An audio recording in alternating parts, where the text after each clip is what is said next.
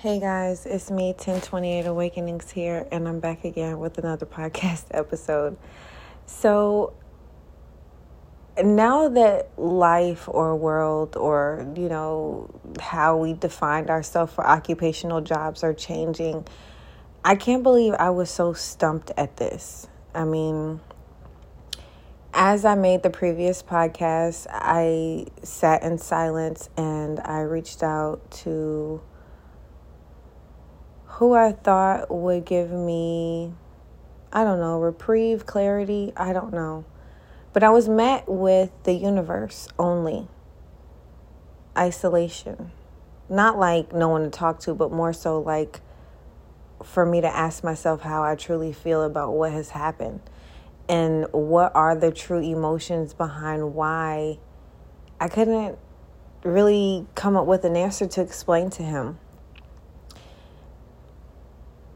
At this point in my life, I am really grateful for all of my accomplishments. I don't really feel like I'm finished. I don't even feel like I'm close to even being close to even where I am, or where I would want to be. The best way I can put it. But what I will say is this. Anything that you do, any job that you do, and you're consistently doing it, this will be the outcome. Success is not something that you fall upon. It is something that is given every hour, which is the AKA the present. So in your present moment, if you're not doing a podcast, in your present moment, if you're not creating art, in your present moment, if you're not doing music, you're not going to be doing something every single moment. Some of those moments you're going to be happy and enjoying life and having experiences, okay? But for the most of that time, it's like 24 hours in a day. Like if you can carve out a chunk of that to just your goals, your dreams, and your aspirations and be dedicated to it for about 5 years, you will see results and they will go on autopilot. And that's with anything that you put energy in. It's just that people have to believe in themselves in order to achieve that. And that's not something that I feel is a dream. I believe in myself. That's why I'm successful. I believe in everything that I do.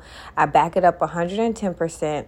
And I really should be bold and proud to say that. And I don't think that I was fearful. I just think that I was just off guard by him being so aggressive and him being a masculine and I'm a feminine and I'm just like, hey, I'm just here to pick up my daughter.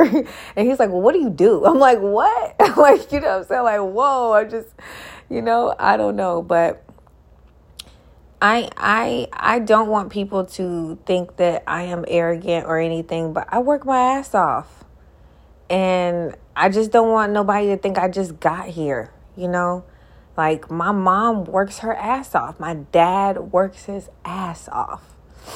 And I just want to be able to make everybody not work. I want everything to be on autopilot for my parents. And I want to do it while they're alive.